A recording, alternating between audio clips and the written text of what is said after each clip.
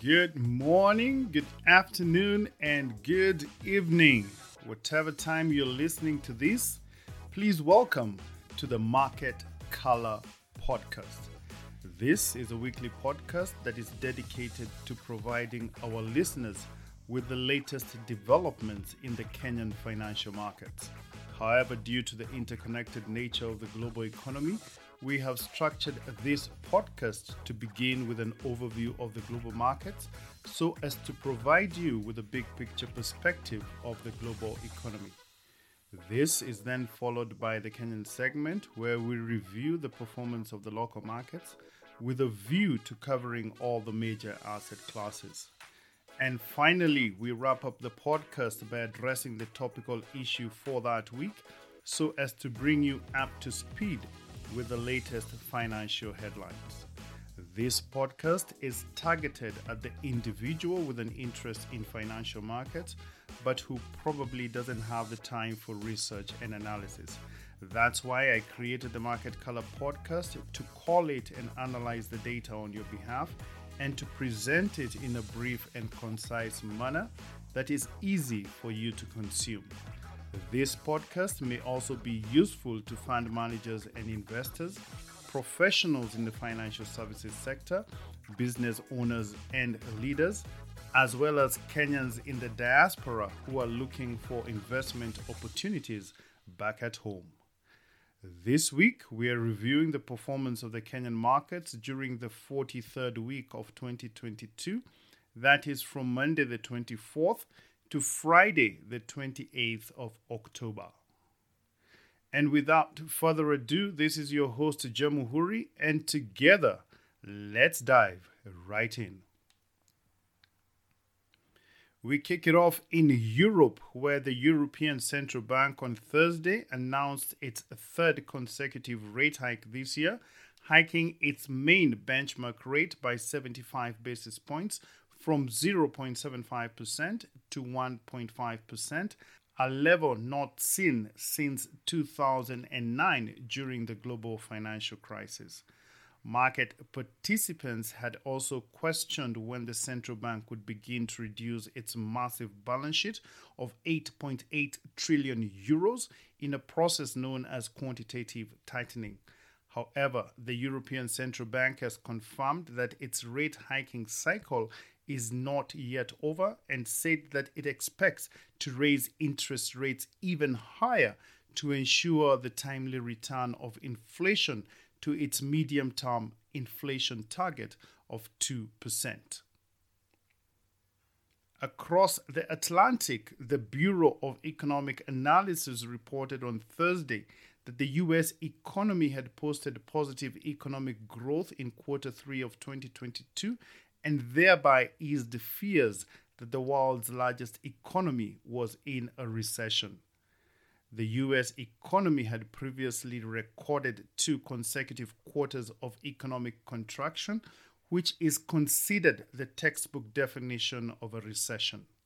The gross domestic product, which is a measure of all goods and services produced, increased at an annualized rate of 2.6% for the third quarter of 2022. The growth in GDP was mainly due to a narrowing in the trade deficit, but also from the main driver of the U.S. economy, which is consumer spending, which accounts for more than 2/3 of U.S. economic activity and rose by 0.6% in the month of September. Staying in the U.S., the Bureau of Economic Analysis reported on Friday that the Fed's preferred measure of inflation, which is the core personal consumption expenditures price index, increased by 0.5% in the month of September and accelerated by 5.1% over the past 12 months. The headline number, which includes food and energy prices, saw inflation rise by 0.3% for the month of September and 6.2% on a yearly basis. This inflation report comes at a time when the Fed Reserve is poised to effect its 6th consecutive interest rate hike for this year at its next policy meeting this coming week. In the US stock market, stock prices rose on Friday as investors found hope in the inflation data that indicated inflation may be easing off and raised optimism that the Federal Reserve could ease off its aggressive hiking of interest rates after its November meeting. The Dow Jones Industrial Average gained about 828 points to close at 32,861, while the S&P 500 added nearly 2.5% to close at 3,901, and the Nasdaq Composite increased by about 2.9% to close at 11,102.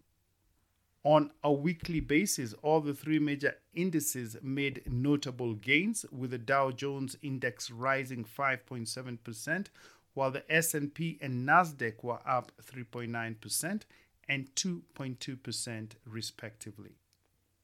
In the U.S. bond market, Treasury yields rose on Friday as the Federal Reserve's favorite gauge of inflation signaled that the central bank was on course for a fourth 75 basis point rate hike at its policy meeting next week in November.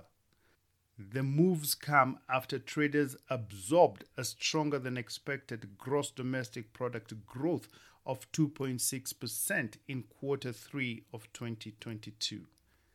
The yield on the 10-year Treasury note was up about 7 basis points to just above 4%, whilst the yield on the policy-sensitive 2-year Treasury note was up by 10 basis points to 4.42%. In the commodity markets, the price of crude oil eased about 1% on Friday after China, which is the world's largest importer of crude oil, widened its COVID-19 restrictions and in the process reduced demand for travel.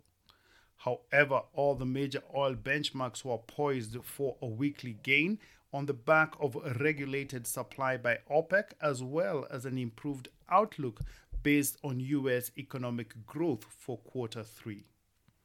Brent crude fell 89 cents to settle at $96 a barrel, whilst the U.S. benchmark West Texas Intermediate fell 88 cents to close at about $88 a barrel.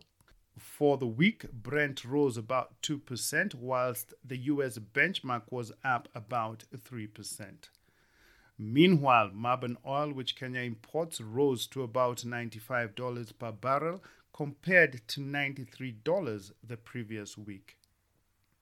In the precious metals market, the price of gold fell more than 1% on Friday as the dollar and bond yields rose higher after data showed that inflation remained high, cementing expectations that the U.S. Federal Reserve will hike interest rates at its upcoming meeting.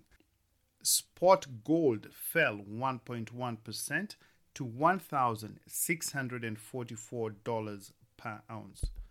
Gold is highly sensitive to rising U.S. interest rates as it increases the opportunity cost of holding gold, which does not provide any yield.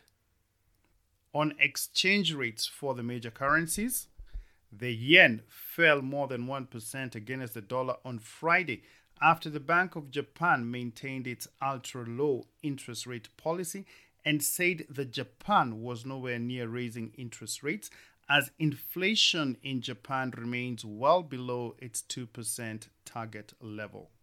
The yen was last trading at 147.50 to the US dollar.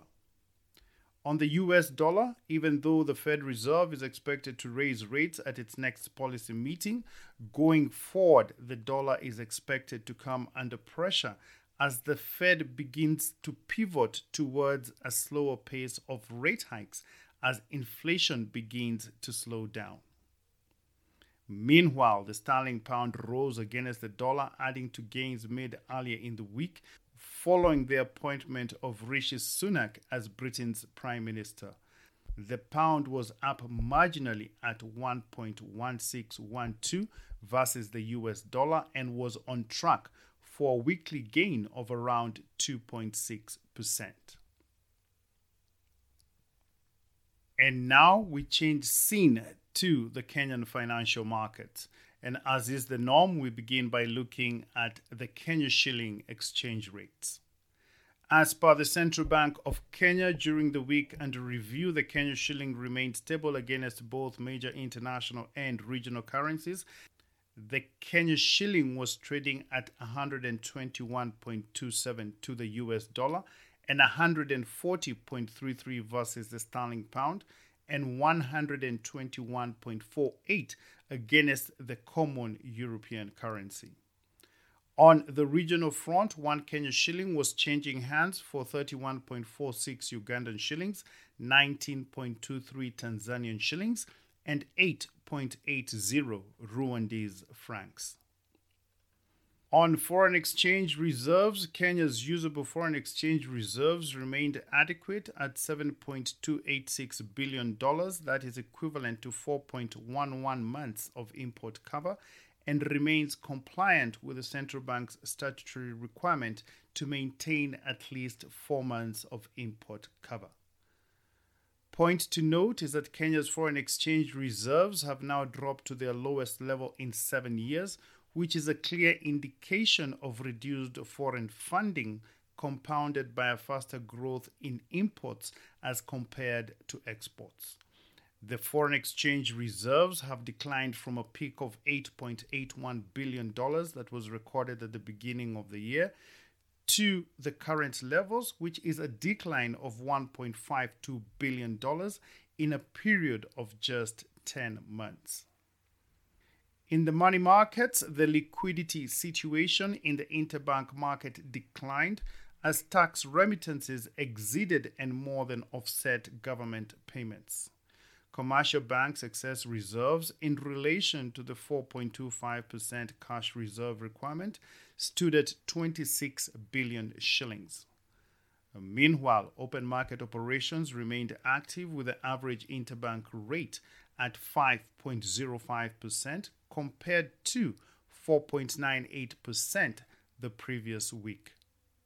During the week, the average value traded increased to 32.2 billion shillings from 26.8 billion shillings the previous week. In the government securities market, the weekly Treasury bill auction was held on Thursday, the 27th of October, and the central bank received bids totaling 18.2 billion shillings against an advertised amount of 24 billion shillings, representing a performance of 76%. Interest rates increased marginally but remained stable, with the 91-day rate rising by 2.7 basis points to 9.12%, while the 182-day rate ticked up by 1.4 basis points to 9.67%, and the 364-day rate increased by 3.7 basis points to 9.96%. In the primary bond market, the Central Bank of Kenya, acting in its capacity as fiscal agent for the Republic of Kenya, is looking to raise 60 billion shillings for the funding of infrastructure projects through the issuance of a 14-year amortized infrastructure bond whose reference number is IFB1/2022/14. And as is the norm with infrastructure bonds, this paper is expected to elicit a lot of demand as the interest earned is exempt from withholding taxes. This bond is now open for sale until the 8th of November, and the coupon will be determined by the market. The new bond issue comes at a time when the central bank has recently caved in to investors' demand for higher interest by accepting bids above 14% during the just concluded bond auction. Bond investors have been pressing for higher interest rates as a result of rising inflation and the weakening of the Kenya shilling, which are two main factors that erode the value of fixed income portfolios. In the equity market during the week under review, the equities market recorded a mixed performance with the NASI and NSE 25 gaining by 0.1% and 0.4% respectively, while the NSE 20 declined by 1.4%. This takes the year-to-date performance to losses of 23% for the NASI, 12% for the NSE 20, and 17% for the NSE 25.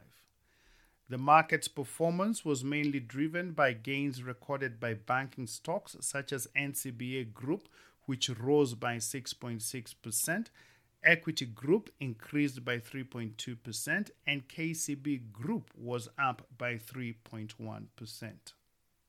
These gains were, however, weighed down by losses recorded by other banking stocks, such as Absa Bank, which dropped 3.9%, while Cooperative Bank and Diamond Trust both declined by 1.7%.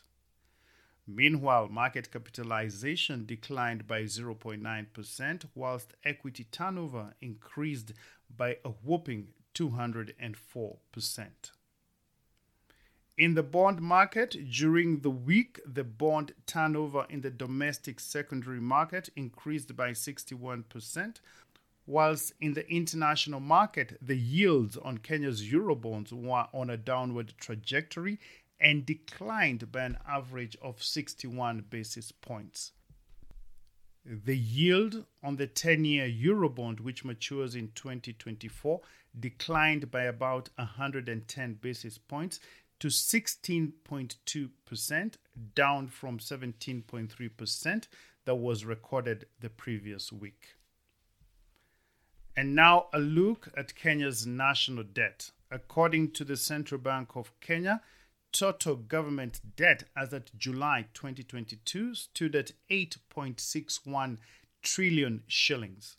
And this was equally divided between domestic debt at 4.31 trillion shillings and foreign external debt at 36.58 billion US dollars, which is equivalent to 4.3 trillion shillings.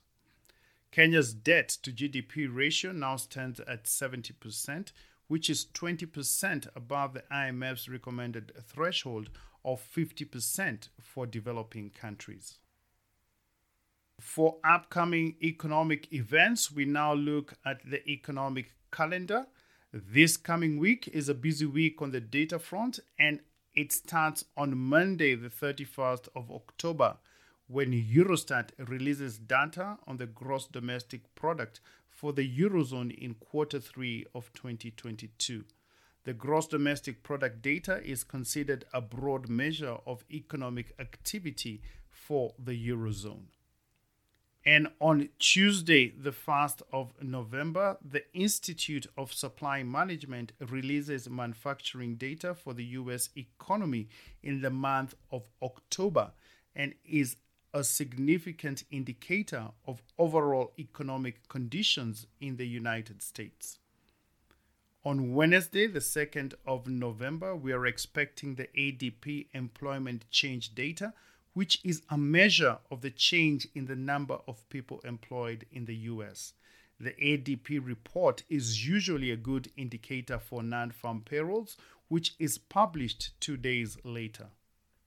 On Wednesday, the 2nd of November, the U.S. Federal Open Market Committee, that is the FOMC, meets to decide on monetary policy and interest rates.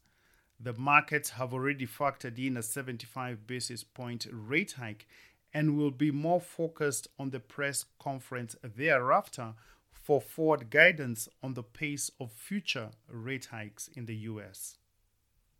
On Thursday, the 3rd of November, the Bank of England's Monetary Policy Committee will make a decision on the current level of interest rates.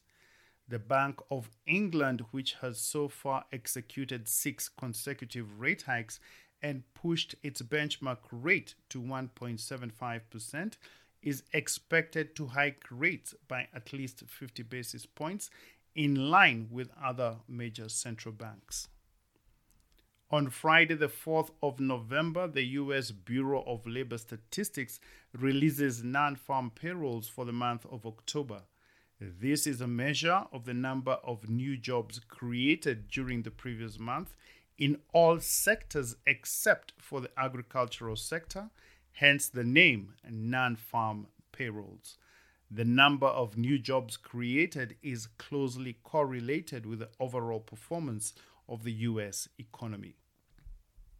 And now, a look at the topical issue for this week. The topical issue this week is on the decline in Chinese loans to Kenya. China, which is the largest bilateral creditor to Kenya, has seen its lending to the country drop for the first time in 15 years. This is happening as Beijing adopts a more cautious lending approach to Africa, given that some nations have breached their borrowing capacities and are now at a high risk of defaulting on their debts. Data from the Kenyan Treasury shows that China's total lending dropped to $6.83 billion in June 2022. That was down from $7.05 billion in 2021. The decline in Chinese debt comes at a time when the World Bank and the International Monetary Fund have stepped up lending to Kenya. The International Monetary Fund in 2020 listed Kenya as one of more than 20 African countries that were at high risk of debt distress. And on that note, we come to the end of this week's podcast. As usual, thank you for listening to the Market Color podcast. We hope that you continue to find it to be useful and informative. And if so, please share it with a friend and help to spread the word around. We really do appreciate your assistance in this effort. And for your information, in addition to our usual audio directories, that is Apple Podcasts, Spotify, and Amazon Music, the Market Color podcast is now available on YouTube. Please subscribe and remember to turn on alerts to be notified of new episodes. And if you have any ideas on how we can improve this podcast, please feel free to reach me on the following email address. That is jamuhuri@gmail.com. Jamuhuri spelled Jamuhuri. Once again, thank you for your continued support. And as usual, I look forward to interacting with you again next week. But before I sign off, please allow me to share this Aboriginal saying. We are all visitors to this time and place. We are just passing through. Our purpose here is to observe, to learn, to grow, and to love. And then we return home. May you have a great week ahead. Thank you and God bless.